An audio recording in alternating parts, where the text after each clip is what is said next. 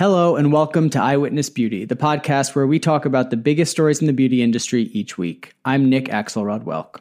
And I'm Annie Kriegbaum. Annie, you're Hi. upstate, right? I'm upstate. I'm in a place called Livingston Manor. That sounds very fancy. You go upstate and then things start becoming manors and hamlets and, townships. I was just talking about, my parents live in upstate New York, near Hudson, New York. And I was just talking to my husband about whether we should move to Hudson like full time. But I think it would be a little boring and cold. That goes for you and everybody else in New York City right now. Speaking of geographic locations, I just spent my first night in Las Vegas ever. I've never been there before. And I'm obsessed. And can you explain why you in particular like Las Vegas? Because I love a fancy hotel. Is it the type of fancy that you appreciate? It doesn't really matter what type of fancy as long as it just like feels fancy. And like what's great about Las Vegas apparently is that the rooms are really cheap because you spend all your money on food and drinking and gambling. And so the room, I actually got it with Amex points and it was free, but the room was $200 and it had a bathroom that was like as big as a bedroom and like a living room and a guest bathroom. It was insane. And we stayed at the Wynn, which is crazy. I mean, it was a little weird to be there during COVID because obviously it was like kind of empty and there were all these social distancing guidelines, which was good. And we didn't do any gambling or partying. We were stopping on the way to Utah to visit my husband's family. But I've decided that I love Las Vegas and I want to go back immediately. That's great. I'm sure Las Vegas would love to have you back. Should we get into the top stories of the week? Let's do it. So Clarisonic announced via Instagram that they are closing shop.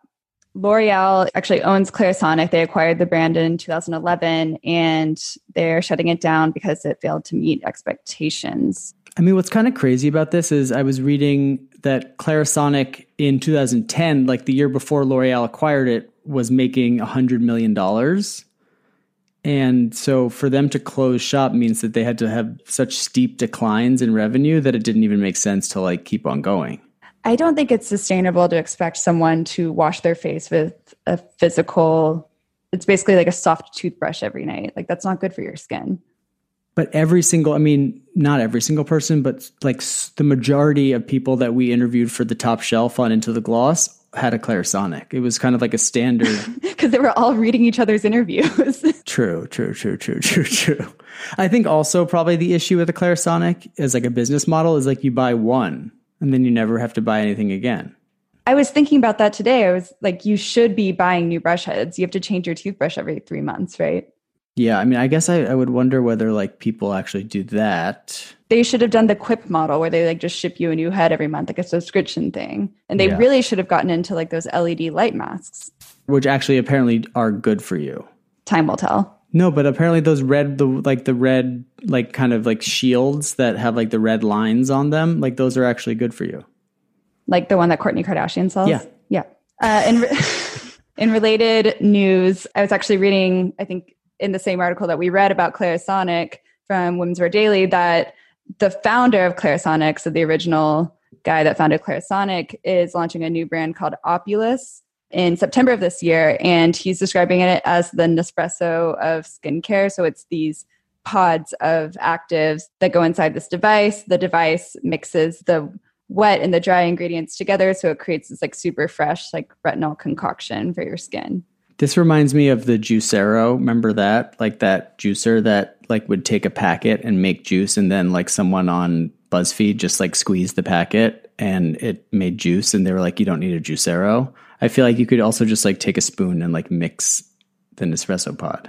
But it's like the retinol, the super fresh retinol that's like never touched oxygen before. And then you like immediately... I was really into a few years ago, Clinique introduced a vitamin C delivery system where you basically would like break this seal on a little ampule and the vitamin C would meet the powder would meet the liquid and, become activated. And then you could use it within like a few days. Like it would have a few doses of vitamin C serum.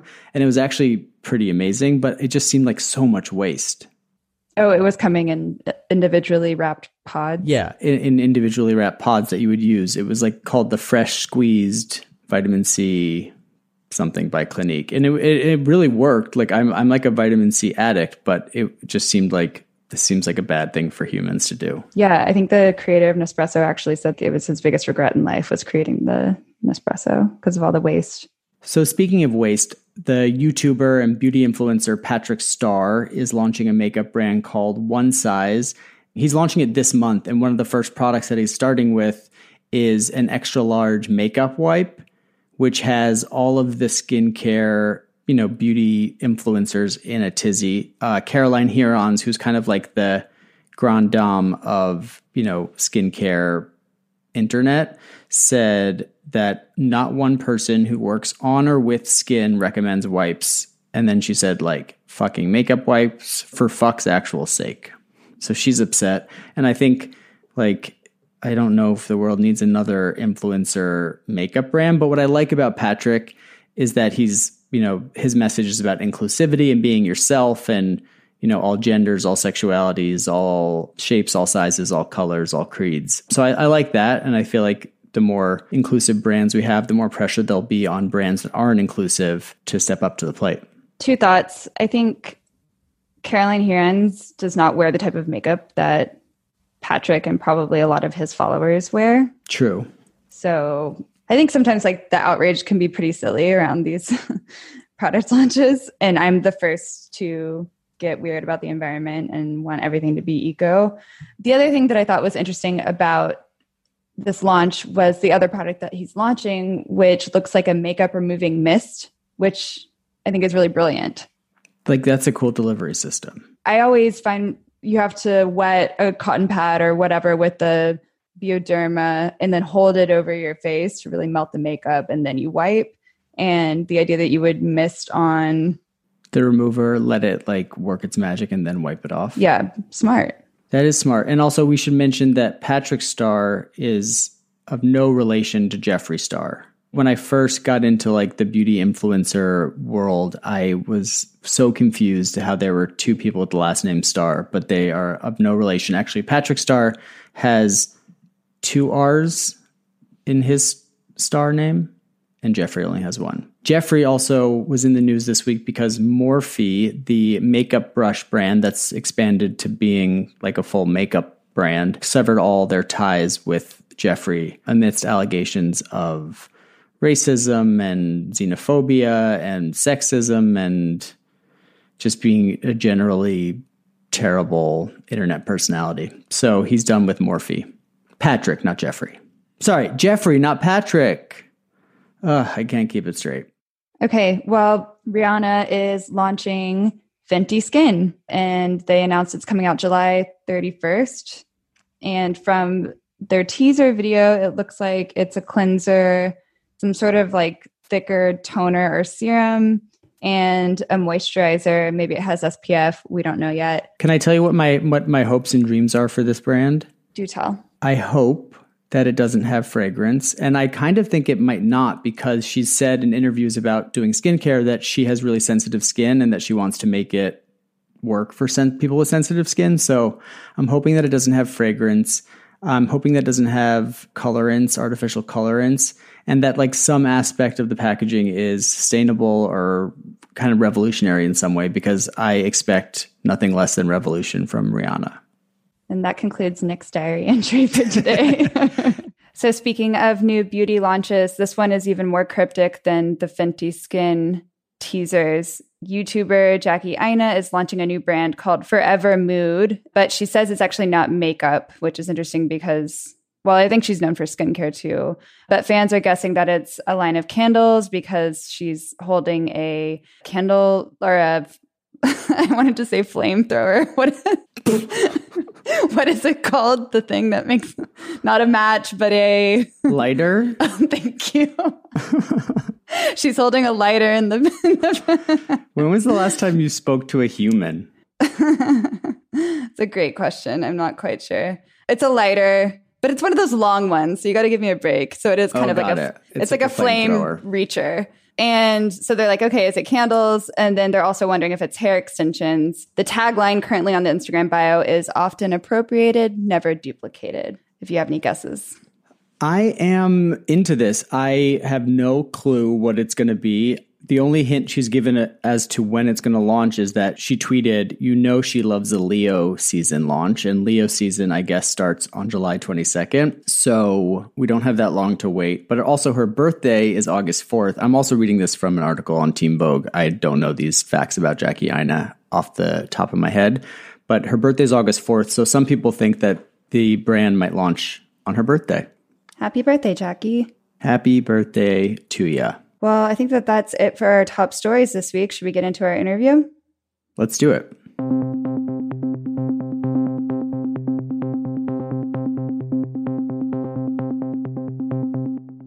So, Nick, you know how last week I was saying how lovely it was to see all the makeup artists and models and hairstylists, etc., on Instagram posting photos from set, like they were just starting to do shoots together again? I do remember that.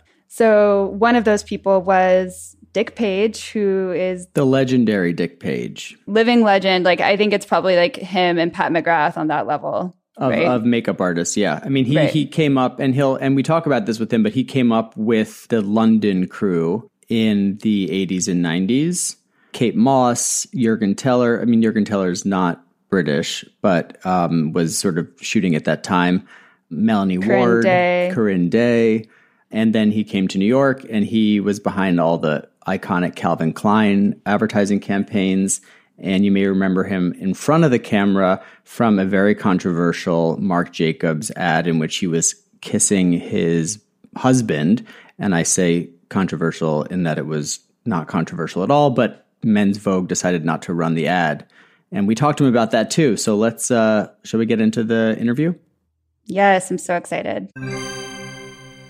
What's it been like going back to work? What's the new normal for you? There isn't one, and there isn't going to be one. I only had one job, but it was over 3 days, and the kind of thing that might have ordinarily overlapped. We had one model per day, and it was in Chinatown, and it was only the second time I'd been to the city in 4 months. So it was, showing up. They took your temperature as you arrived, which was hilarious because it was a 5-floor walk up.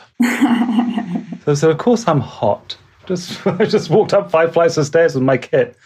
It was, I don't know. Like I said, it was just 3 days.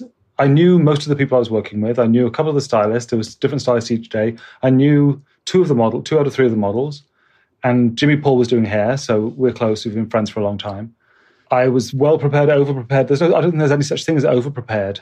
Over-prepared actually would be not going to work anymore. That would be the most common sense approach to this. So everything was sanitized, everything was super cleaned. I bought a little light sanitizing box to sanitize tools and work things in between times, a little UV light sanitizer, various kinds of masks, also face shields. I asked the models, they didn't want me to wear a face shield. They were okay with that, so I just wore a mask. One of my sisters is a nurse, and she said, I could bloody strangle these people complaining about having to wear a mask. It's like, she tried, working one of my shifts, a 12-hour shift, and getting through 6 masks a day, plus extra masks for surgery and blah, blah, blah. So anyway, I count my lucky stars for that.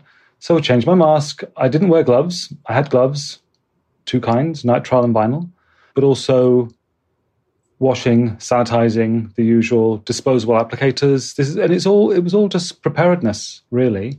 And then, of course, the emotional negotiation of it, because it's not something you've ever had to, or I've ever had to be aware of. I mean, you're aware of, being clean at work, but not to this degree. I found myself holding my breath a couple of times. Is it worse if I breathe on this person or if I faint and collapse on them? Did you have to sign any waivers or agreements to work? Yes, I signed a thing that said, it's fine if you kill me. I'm not going to come after you. My state, will not come after you if you kill me at work. So it's sort of like being a stuntman. No liability. It was a standard, the wording is one of those kind of terrifying wordings. You read these things sometimes that I've only had to sign before when I've been in some weird situations like potentially hazardous materials on set. There have been video productions or something, or things that involve pyrotechnics, and You think of Michael Jackson, the Pepsi commercials, poor lamb with his hair bursting into flames. So yeah, I signed a waiver, like you do. It's all very abstract and none of this seemed real yet. There's not necessarily standards or practices that are given to you, like you're creating them, correct? Yes, I mean, we are told, that you're told about the waiver, you're told about, distancing, there will be pre-packed lunches, there will be no shared facilities, I also have had a few different versions of 18, 20, 30-page documents that describe how, in order to pass something to somebody, you put it down on a clean surface and they pick it up. You don't hand anything hand to hand. You do all these things, which are borderline surgical procedures. So you read all that. I did the Barbicide online certification thing, which is really, have you seen this thing? I've seen people posting photos. I've seen like hairstylists and makeup artists post photos of the certificate, but I don't know anything about going through the online training. It's not very complicated. It's a multiple choice kind of online thing. It doesn't really prove anything or mean anything. I suppose it's potentially a salve to anyone who wants to employ you to know that. I mean, it's not as crass as this, but it's like you're working in close quarters with talent. Do you A, spit in their mouth and wipe their face? B, it's just, it's obvious. It's really obvious things you might think about if you're a thinking person who has already, conceded that we're in a unique state of peril and we have to pay attention. It's mostly common sense, I think. Was it a commercial job or was it editorial work? Editorial. The thing, I talked to Jimmy about it a little while during the job, and, we've known each other for a long time, so you can be sort of conversational, you can be kind of engaged with people, but the spontaneity is absent. Of course, you want to be around the people you know. All of us have worked together in these various capacities, like we're all going to pile into a Jeep and drive up a hillside to get this one picture, or we're all going to do this, we'll do this and this and this. All these things that may or may not be possible. We know we're not traveling. I haven't been on a plane since the end of February. You're not going to pile into the car and just take off across the city and see what you see. So, boo-hoo-hoo, right? But the energy and spontaneity and engagement and action, the way that you find yourself on set and suddenly, well, maybe you will help hold this thing for the background, or maybe you'll do this. I'm doing makeup, but I can hold this wind machine for someone while they're doing something else, or I can do that. But, you're helping people with their bags. You're just, you're connected to people in the way that you are ordinarily in any functioning society. So the constant awareness of an abstract, seemingly invisible danger is a weird way to live and work so far. But like I said, it's only been 3 days. I haven't had a chance to completely lose I've lost my mind in various other capacities. But in the professional capacity, I think I managed to keep it together. Yeah, it's funny that you mentioned that aspect of it, that like camaraderie and spontaneity. It feels like you kind of came up with these 90s artists, hairstylists, models that were that kind of created modern fashion by like having that kind of like energy in the shoots. I do come very much from that background because when I started, I didn't know it was a career really. It was something I thought I could do that might be fun. And I fell in with like-minded people, but it was very, of course, shoestring, no budget. Not just the client saying they have no budget, but there was actually no budget because, you were just doing stuff for the sake of it and hopefully it would run in a magazine. So someone had a car and you'd all pile in and go somewhere, or you'd shoot in someone's bedroom or you'd shoot in the street. I didn't even know there was such a thing as an assistant. Why would I have one anyway? Because, I can carry my own bags. I wasn't carrying very much product. I did makeup and hair a lot to begin with as well. And I didn't train to do either of these things. I just picked stuff up and copied things. And, you can get away with murder for a still photograph. Just don't go around the back. The hair looks fine from there. This is her angle. So, and starting in England, it was very DIY, like I said, low budget. I didn't work for a proper, in parentheses, magazine until I got American jobs. So you decide you want to be a makeup artist. You put an ad in the newspaper. Like, how do you do it? I moved to London in 1987. I met Melanie Ward, I was hulking around going to agencies and showing them my book, which was like tear sheets of little things like local newspapers and stuff I'd done in Bristol, which is my hometown. And I met Melanie at what was then Zed, was a model agency, and Zed Photographic. I think she'd just been signed, and I didn't get taken on by anyone directly. Melanie introduced me to a photographer she knew called Paula Bullwinkle, an American photographer who is now an artist and teaches art. And Paula introduced us both to Corinne Day. And then around the same time, in end of 1987, I met Jürgen Teller because I was going to see him to show him my book, what there was of it, like 5 pages of pictures. And I had a part-time job just so I could pay rent. So I was working in a photo lab at night, but not a fashion photo lab, like the photo lab where you send your holiday pictures. And of course, this is pre pre-computer, pre-internet, pre-cell phone, any of that stuff. So it was payphones and slogging around and word of mouth and getting on the bus or the tube and going across town to meet people. So all very, very DIY, but all those things that you do when you're young and you're able to because you just do it, because you don't have anything to compare and contrast it to. Is it strange to see a lot of the photos that you worked on back in the day, like resurfacing on Instagram and all these like inspo pages?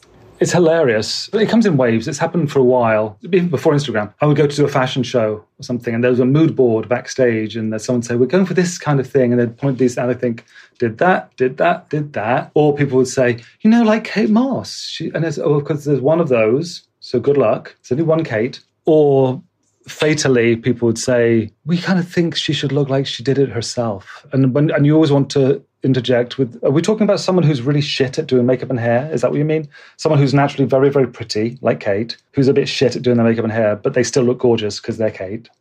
Explain yourself. People are very strange with stuff like that. Wait, so is that a scoop that we have? Is Kate shit at doing her makeup? Well, because she doesn't care. Why should she have to? It's like she said, she gets paid to go and wear other people's clothes and people do nice things to her and she gets fed. It's brilliant. So, I mean, that sounds like the life. Right? She can do an eyeliner and a pinch. I was joking with someone the other day. I said, look, the way the world has gone now, the girls who are going to be working are the ones who do care enough to have learned to be able to do their own makeup and hair, who can go like old school, like Grace Coddington talked about when she was modeling in the 60s. You went to a job, you were able to do your own makeup and hair, you carried a certain amount of falls or wig pieces that you could add in, you carried a certain number of shoes, 2 pairs of court shoes, a flat shoe. Models did all their own stuff. Fashion, makeup and hair was quite a recent invention. There wasn't any really from the 50s onwards. There was a few like salon-type hairdressers and, visagiste-type makeup artists, but it wasn't a thing that happened. Models did it themselves. You mentioned the sort of advent of the hair and makeup fashion teams was sort of a new thing, and it seems like in the 80s, this idea that you would have like a squad, like a group of photographers and makeup artists and hairstylists who all work together and produce these images, and that were kind of like a little community unto themselves, was becoming a bigger trend. What was the workplace like at that time? What was the professional atmosphere like? Unprofessional. because you're having a laugh, you're having fun.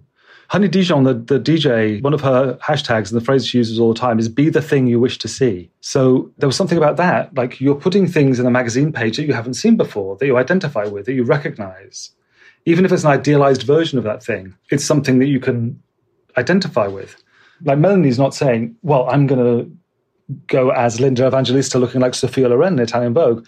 Melanie's thinking, I saw this amazing woman in Brick Lane Market and she had so-and-so on and she was wearing this. You are creating a world that you identify with, that you can inform, and you can have some, even if it's a fantasia, is as much of a fantasia as Linda as Sophia Loren, but it's something that you've created in your own image, your idea of what might be interesting for other people to look at, and thinking that, rightly it turns out, that other people will identify with it, will be excited by it, to look at that and see something of themselves, or, I don't know, a more focused version of themselves, or a slightly warped reflection. Rather than like a fantasy world that doesn't exist. Yeah, rather than something that's totally abstract, because, we'll get to that, because drag did come back to eat us all anyway. So, and it's all drag, whatever you do, whether it's like a T-shirt with holes in it or it's those shoes you can't walk in, it's all drag. When money became a part of the equation, did that change the creative process at all? Like that sort of lightning in a bottle? It didn't really, because my first time out the gate with proper work in America was Calvin Klein. And we kind of came in the coattails of Kate Moss, who, between Patrick de Marchelier and Fabian Baron, were recommending Kate to Calvin. And we'd shot Kate so much, all of us, David and Corinne Day primarily, but then David Sims, very strong work with Kate, and he came in with her as well. And then I did Barney's advertising with Corinne, and we were coming in because of what we did. So unlike what happens, it seems to happen so often in film or in music or even in theatre, I don't know, maybe in fashion too. People bring someone in for what they've done and then bend it or distort it or otherwise trying to force the square peg into the round hole, and they end up like invalidating what they booked that person for in the first place. Whereas the people at Barney's and the people at Calvin were canny enough to think, well, we brought these people in, this is what they've done, this is why we like it, and this is what's going to work for us. We're going to brand this, and it's going to make our brand look stronger and newer and younger. American Vogue was more resistant, I think. American Vogue was still a little bit like, I don't know, shouldn't they wash or something before they get into magazines? They were a little bit hesitant. I mean, that Vogue ran a grunge thing, the coincidental kind of Perry Ellis, Marc Jacobs type grunge thing, but it was sanitized, I think. Stephen did an amazing job, but it was a little bit like, it's grungy, but it's expensive. Whereas some of the other people I've talked about bought it all in wholesale. So it still felt at least somewhat authentic. And I think, so Kate probably had a word with someone and said, I like this one, I like that one. Oh, I did so-and-so with Dave, I did so-and-so with Melanie. And then maybe that's where we came along. But, it felt like a kind of package deal. We didn't all get picked up and put on the same plane, but sometimes it feels like that. And do you still work with everyone that you started with to this day? The one I've worked with most is Jürgen. I don't work with him as much as I used to, but I haven't worked with anyone for 4 months, but I don't work with them quite as much as I used to. But I haven't worked with David in years, for a very long time. And Corinne passed away, sadly. So I still see Kate. I mean, every now and then Kate turns up like a bad penny. And, we do something together. And Melanie, of course, I still see and work with. We don't have that many of the same clients. But most of us are still around. We are the dinosaurs, a wave of dinosaurs. Do you feel like a dinosaur? Sometimes, yeah. The industry is predicated on youth and newness of things. So naturally, I mean, that's the funny thing. When you're starting, you're aware of your luck or the situation you find yourself in, but you're not really... I didn't really feel like we were doing anything that new because it just felt honest. I didn't feel like we went in there and smashed it up. But in hindsight, people think that's what happened. Looking at the next generation of makeup artists like the Patrick Ta's and the Hung Van Goghs of the world, who came to fame through celebrity makeup, was that like the advent of the celebrity makeup artist, the person who would become famous for doing the makeup of someone else versus creating campaign images? How did that crop up, and what did you ever think about pivoting? It's really not my department. I'm not very... I mean, the original, of course, was Kevin O'Quan. And, Kevin really created... There's always been people who, like Sandy Linter was earlier, worked with Diana Ross a lot, and amazing work with some of these performers, and various other people who've worked in this capacity. But Kevin was the one who really made it his métier of working with these different actresses and, like super controlling of the image and the creation of the way that people could look. And he really made that. He predates, of course, these kids by a long way with it, and did incredible work. But and so I'm really not that interested in the celebrity thing. I can't, I mean, it's happened, of course, and it's happened in the capacity of, working with magazines and occasionally with advertising stuff. But it's not my strong suit. I know there's always someone who can make this one look better than I can. Have you ever thought about doing your own line? Of course. Yeah, I've thought about that. I mean, and I've kind of gone towards it and then away from it and towards it. And I had a few kind of really hilariously fruitless meetings with people. And a couple of times, unfortunately, I'd had ideas of sort of things I wanted to do. And then when it got to doing the backing, this was a few years ago already. People were very much about the celebrity of that and the signature model and this kind of thing, or we could get an actress, or we could do it. It's not that interesting to me. I just don't find that, and I know the kind of thing I'd like to do, and I don't know that it's not saleable, but I kind of wonder who my market is, if it's very big at all. So I don't know. I mean, there was something I was thinking about, and God knows what would happen with that now, even trying to do that now. But the market is certainly saturated. And has been for some time. There probably is room for another point of view, but I'm not sure it's a big saleable thing. And also, I sound like a flaming hypocrite because I have also been a champion of you can get everything at the drugstore. You can get everything for $20. You don't have to spend a fortune on makeup, which I still do truly believe. I think it's better now than ever, really. What are some of your favorite under $20 makeup products? Oh God, I mean, I love what Black Opal does with their colors. I love still some of Wet n Wild. All the Maybellines and Revlons and those people, they've really picked it up. They've done some really good... The thing is, I still think my way of thinking about makeup is as an editor. I'm not sure yet there's one brand covers everything. MAC does it very well, but it's not cheap. I mean, it's not insane, but it's not cheap. But you can get amazing stuff from pretty much everyone. And I don't go makeup shopping that often, but occasionally, like time before last when I was in London, when I looked at Rimmel and I looked at some of those other cheaper brands, I just thought they had some great stuff. It was really fun. Do you ever test makeup looks on yourself? Oh, God, can you imagine? And I couldn't see for laughing. No, I don't. I'm always testing colorways and playing. If I get new products which I haven't tried before on a civilian or victim of other sort, I'll just play around with it to familiarize myself with the texture. But I haven't worn makeup like properly myself forever. I put makeup on for a party last year for something, but not like, and it's terrifying, really. Why is it terrifying? Because it's like painting an old boat. It's just like they put me up on blocks and paint me in the front yard. It's it's not a good look. I cast that die quite early on. I'm not interested in the surgery. I'm not interested in all that work. I can think of way better things to spend my money on. I'm quite happy to get old and haggy, and it can all go hang. Is the first and only time that you were in front of the camera in those 2006 Marc Jacobs ads where you and your husband were... Yeah, for the men's campaign. Yeah. That was the first and only time? Yeah. I remember being in New York at that time and, I was at Women's Wear Daily and covering the controversy, which I think was basically that Men's Vogue declined to run the ads. Hilarious. Because they felt homoerotic, which now if you look at the ads and it's you and your husband, sitting on a bearskin rug kissing, are tame by today's standards. Super tame. That was what was hilarious about it. And what I loved, it was really funny because Jürgen called me and said, like, "Oh, you won't believe what's happening. This is really ridiculous." And we all thought it was hilarious and stupid and funny. But Robert Duffy called up Men's Vogue and, tore them a new one. And just said, like, basically, I'm paraphrasing, but he said, "Really, Mary? That you're like, Men's Vogue isn't running this because what? You're too chicken shit to show two men together the funny thing about it was at the same time you had Dolce & Gabbana ads with the guys in the branded underwear standing around interestingly in a locker room. And they were football players or whatever. They were like some Italian football team or something. You're like, but it's this sort of neutered, nothingy idea. And then you have two regular people, one of whom doesn't actually fit those clothes, hanging out in these ads. It was very funny. It was a bit sad, really. Was it homophobia, do you think? It was stupidity. Honestly, because my thought at the time was, well, really, Men's Vogue, like you're afraid you're going to put off all your NASCAR readers?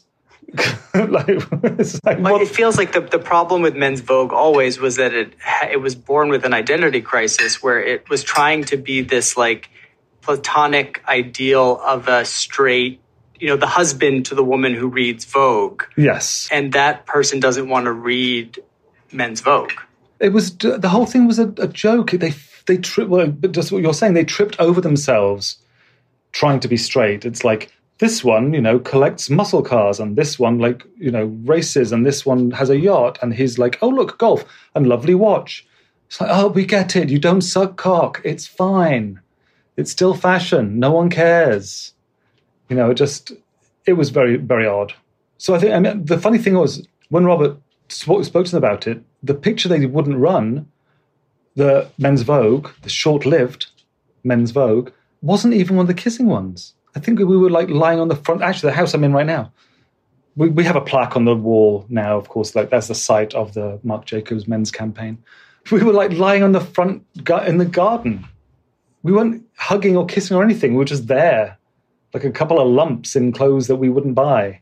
I think I remember also at the time that, you and your husband were described in media as being bear-like or sort of not the classic Fire Island version of a gay man, and you guys were, looked more burly, had more hirsute. Was there something that was kind of like breaking the stereotype of the gay man in fashion, or like the gay man cookie cutter? Well, it would have been fun if that had been the case. I would have found that much more interesting if they were bothered by that. I think it was just the fact of it. It was just like, there's some homos, actual homos, captured on film in their natural habitat. And when Jürgen shot me and James, we shot in our apartment in the city that was being renovated at the time. And then Jürgen and Tung, his then assistant, came out and stayed over here the night. And we just cooked outside and we hung out and they took some pictures. And it was just, kind of normal. We just had a bag of clothes. Now, of course, there'd be like a head of marketing, a head of social media. There'd be videographer. There'd be all sorts of different people There'd on these be shoots. It would never be as intimate. No, then like I did a thing for a jeans company, not last year, late the year before, and these crews have gotten progressively bigger and bigger and bigger, and this was insane. We were shooting print, and they were also shooting a film commercial. There was a separate social media room. They were doing Snapchat and Instagram. I don't know if TikTok was a thing yet, probably not. They had also an independent video booth where the models would talk to camera and just record their own thing. Then there was the stills. Then there was a marketing stills, which was separate with the same talent. And it was just people being shunted from room to room to room. A total machine, a factory. And as you said, no intimacy, no sense of a community or like even a collective people with this one eye on something, because people are too afraid of what the art buyer might say, the art director might say. So a lot of this has to do with digital, the advent of digital, even before all the Instagram and social media, because the client got very, very used to the idea that at the end of the day, they could see the layout with the tags, with the product, with the line, how it's going to be. We're going to crop here. It's going to be this. Here's the vertical format. Here's the horizontal format.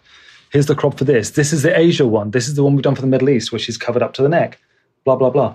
I was also joking, half joking, that one thing about this current crisis with the pandemic is it may force people to cut this all back. People will be working without assistance. You can't have everybody there. You can't have all the clients and all the art directors and all those extra people. How are we distancing when there's a baseline team of 35 people? It's ridiculous. Can't be done. So maybe it does revert back to that idea of like having a little pod of a stylist, a hair stylist, and a makeup artist, and you guys kind of do your thing with your model or your celebrity and then deliver it to the client. That would be amazing if it even happens. I'm just happy to work. Whatever permutation, hang me from a hot air balloon. I'll do the work and get out of the way. One of the things I was just thinking about as you were talking is you've obviously had this long and super successful career. There's been a reckoning in entertainment, in movies and in TV shows, where a lot of creators have had to apologize for, scenes that are in movies, or,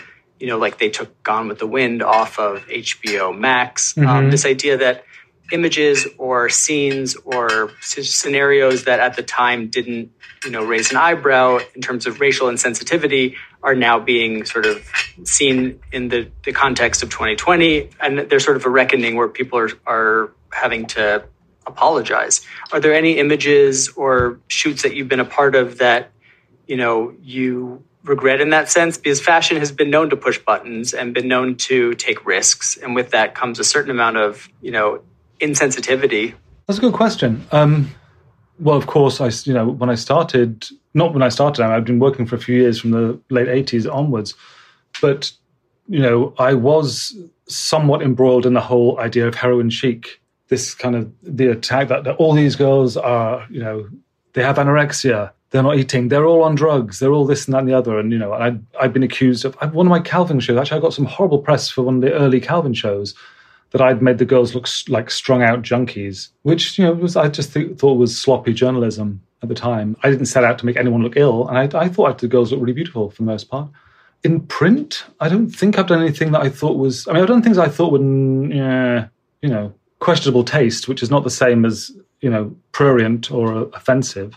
But then there's also a weird thing about, something as ordinary as people being naked versus nude or whatever. That's seen, is that exploitative? That I have these naked pictures of girls in my book. Well, these are people with no clothes on. It happens a lot. We're all naked.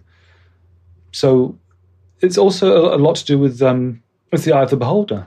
It's what is deemed acceptable at any one time and is no longer. Like if you look at a lot of the back catalogue of Chris von Langenheim or Helmut Newton, there's stuff there that might raise an eyebrow, that gets a pass for art, whatever, It's funny because it does until it doesn't, right? I grew up, and I was born in 1983, and I grew up with Woody Allen movies being totally acceptable. Uh-huh. And through the 90s, where we were all into Woody Allen movies, and the Dylan Farrow controversy had come out, or the Dylan Farrow accusations, I should say, came out.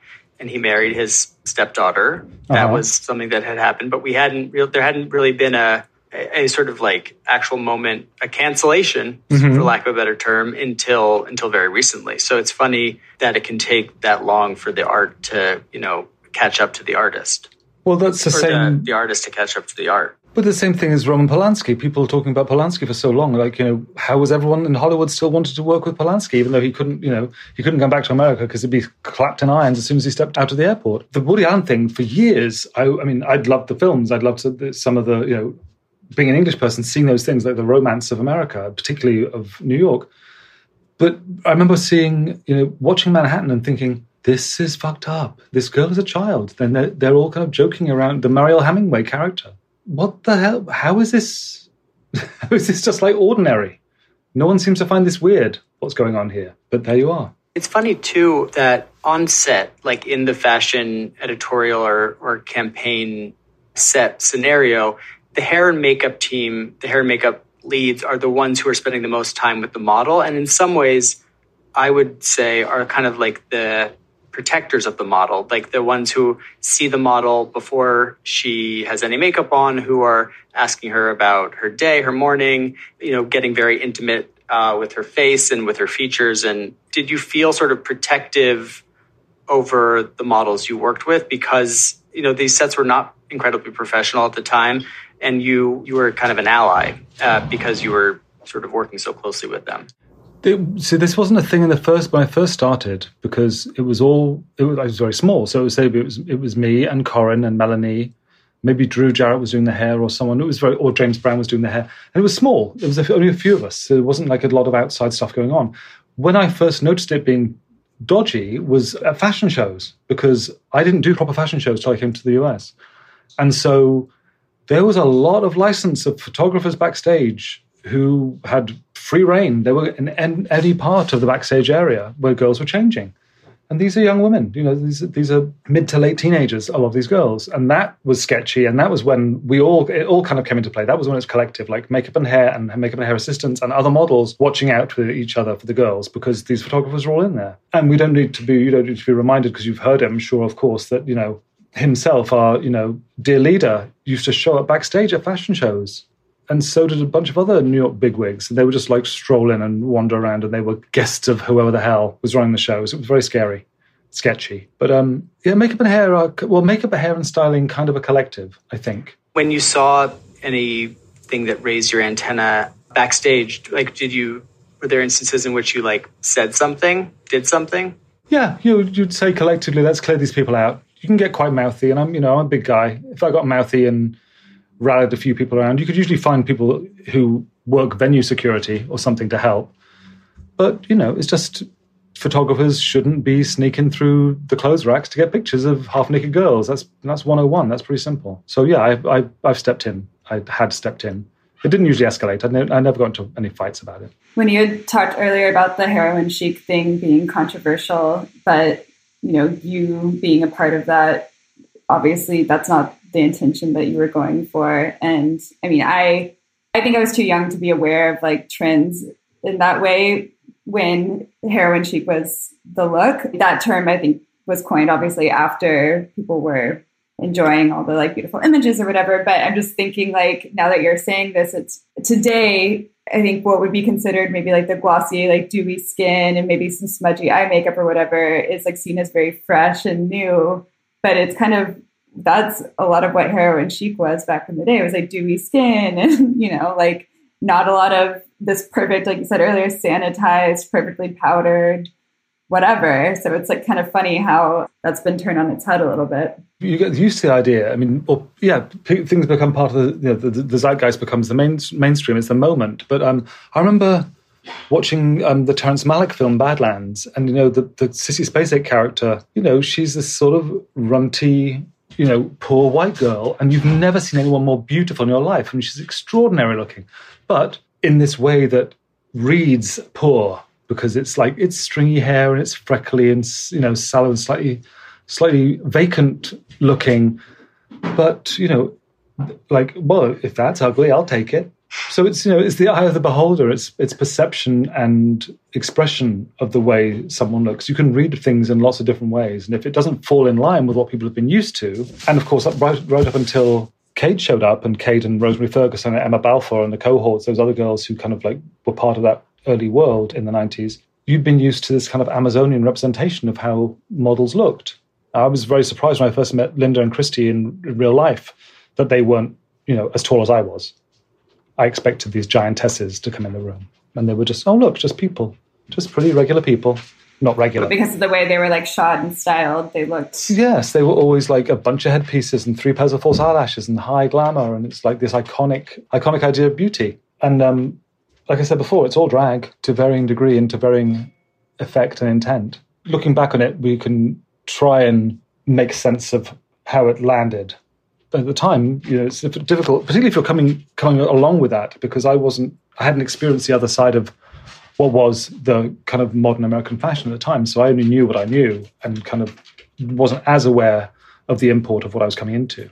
Well, we don't want to take up too much more of your time, but we are curious because you've become such like a food icon as well on your Instagram. What are you having for dinner tonight? That's, I don't know if it's another wave of leftovers or what's going on. I'm in the middle of making some kimchi, so some of that will happen. Some of that will go into food that's fresh tonight, because you always taste a little bit when it's fresh made. And there are lettuces that need to come out of the ground, so those are going to come up tonight. I've got a little vegetable garden going in the back, vegetable and herb garden. I'm not sure. We had a Moroccan tagine last night, and there's a bit of that left. It might just be kind of a hodgepodge of leftovers, a buffet, if you like. Even your leftovers look like something that I would make on like my best day. We're trying to. I really hate we're talking about like trends and stuff. I mean, I got into it. I did an interview with someone the other day, and they were insistent the whole time talking about the importance of a plant-based diet. I'm like, well, fucking brontosaurus plant-based diet. Like, we eat lots of vegetables and stuff, but it's like a plant-based diet. But we do eat a lot of plants. I've relaxed a little bit, but I have loaded the chest freezer downstairs. So even if the dome came down and covered the town, we'd be all right for 6 months. 6 months? Yeah. That's a big freezer. Yeah, it's a chest freezer downstairs. And plus I've got all my pickles and the preserves and things and bits and pieces. Yeah, we'd do all right. That's so chic. You don't even mean to be, but you just are. Yes, survival is the new chic. And now for everyone's favorite part of the show, our product reviews. Annie, you go first. Okay, I will. This is a new makeup brand that I ordered trying for the first time, by a makeup artist named Danessa Myrick, Myricks. And I ordered a bunch of things, but the one that I've been able to try so far is a product called Vision Flush, which is... Vision Flush? Vision Flush. So it looks like a liquid lip color. It has a wand applicator in, a tube, but it's a cheek, lip, and eye color. And it comes in like a lot of really interesting shades. I got this shade called Bread and Butter, which is like a tannish rose pink. And the formula is really, really, really nice. It goes on sheer, but not sticky. And you can see the makeup underneath. And it makes just these beautiful, watercolor touches of color on your face. And it's waterproof. It stays on for a long time, buildable.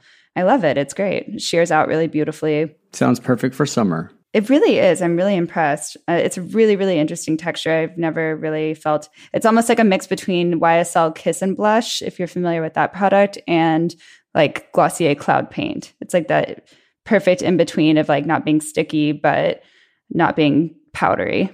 I love that for you. Thank you. My product, it's maybe going to elicit a little bit of an eye roll from hardcore skincare junkies, because they're going to say like, obviously, but for those who don't know about this product, I thought it was the right time, given that we're in high summer in the United States. Is that what we call it? High summer. High summer in the United States. As we say in the US, high summer. Yes. This is the Biore UV Watery Essence Aqua Rich sunscreen. And it is a Japanese Biore sunscreen. So you can only get it in Japan or on Amazon, because everything's available on Amazon. I'm assuming you could probably get it on a few other retailers, and maybe we want to support those. So maybe just Google Biore Aqua Rich. It's SPF 50. And what I love about it is basically all sunscreens sting my eyes. They over the day when you start sweating or just get hot, like the sunscreen starts running into your eyes and irritates them. This one doesn't do that. My other issue with sunscreen is that if you have a beard or any kind of hair on your face, oftentimes like the sunscreen will congregate around the follicles. So like you kind of get like white specks in your beard. And this one goes on totally smooth and transparently, and it gives you enough protection. You can't see it. It smells heavily of alcohol, which is my only negative point to make, but I otherwise really love it. And it's like, you know, you should be wearing face sunscreen every single day. Where there's a shadow, there's a tan. And that means that when it's rainy, you wear sunscreen. When it's sunny, you wear sunscreen. And this is a good one for every day. You can I put it over my skincare, and I recommend it. Actually, Andy Baragani recommended it. He's one of the Bon Appetit food editors. He recommended it to me, and I'm into it. I'm almost done with my tube. I actually brought that as one of the very few products I chose to bring with me upstate. It's really good. Why does it smell so heavily of alcohol? Because it has a high alcohol percentage in it. Is that bad? Kind of. No, not necessarily. I mean, my whole thing is like a face sunscreen, you need to enjoy using it and how it wears on your skin, or you're not going to wear it. And what's the lesser of two evils, you know? Yeah, I agree. But I'm into it. It's transparent and it doesn't get in your eyes. This is like a legend status product. Everybody loves this stuff. I know. Every time I go to Japan, I have to bring stuff back for my friends. I have a lot of guys wearing that product that have never worn any sort of skincare before. Well, it's really good for guys because, as I said, it like can go over facial hair. And a lot of like, especially physical sunscreens, like get all chalky in your beard, and it's not a cute look. I'm really proud of you for sticking to your skin protection regime. I mean, I'm not great at it. Is it a regime or a regimen? I think you can use either word. I think it's funny when people use regime because it sounds like a dictatorship or something. Do you want to know what's even funnier? I used to pronounce that product aqua riche. Just because you're fancy? I am not fancy. That's why I pronounce it that way. Let's call it. I think this has been a great show. Thank you to Dick Page for talking to us from his quarantine in Long Island. Thank you to you, Annie, for being yourself. And thank you to our producer, Jessamine Molly of Seaplane Armada. And thank you to Simon Abronowitz, who did our cover art, and to Danny Prezant, who did our theme music. You can follow us on Instagram at eyewitnessbeauty, and you can email us at hi@eyewitnessbeauty.com. Also, thank you to everyone who's left us such positive reviews on Apple. It really helps the show. A future thank you to all the future people that will leave us future good reviews. I know you're listening. We love you. And we can't wait to read your positive feedback and see the 5 stars on Apple. If anything, write a review so that you knock down my mom's review from being the first one that comes up when you look at the reviews of our podcast. It says his dad's name, but it's actually his mom on his dad's account. Yeah. So leave us a review, 5 stars, if you feel that way. No coercion here. And we'll see you next week. If you don't have anything nice to say, you actually don't have to say anything at all, though. As we say in the biz, you can edit by omission. All right, let's omit this show. Bye.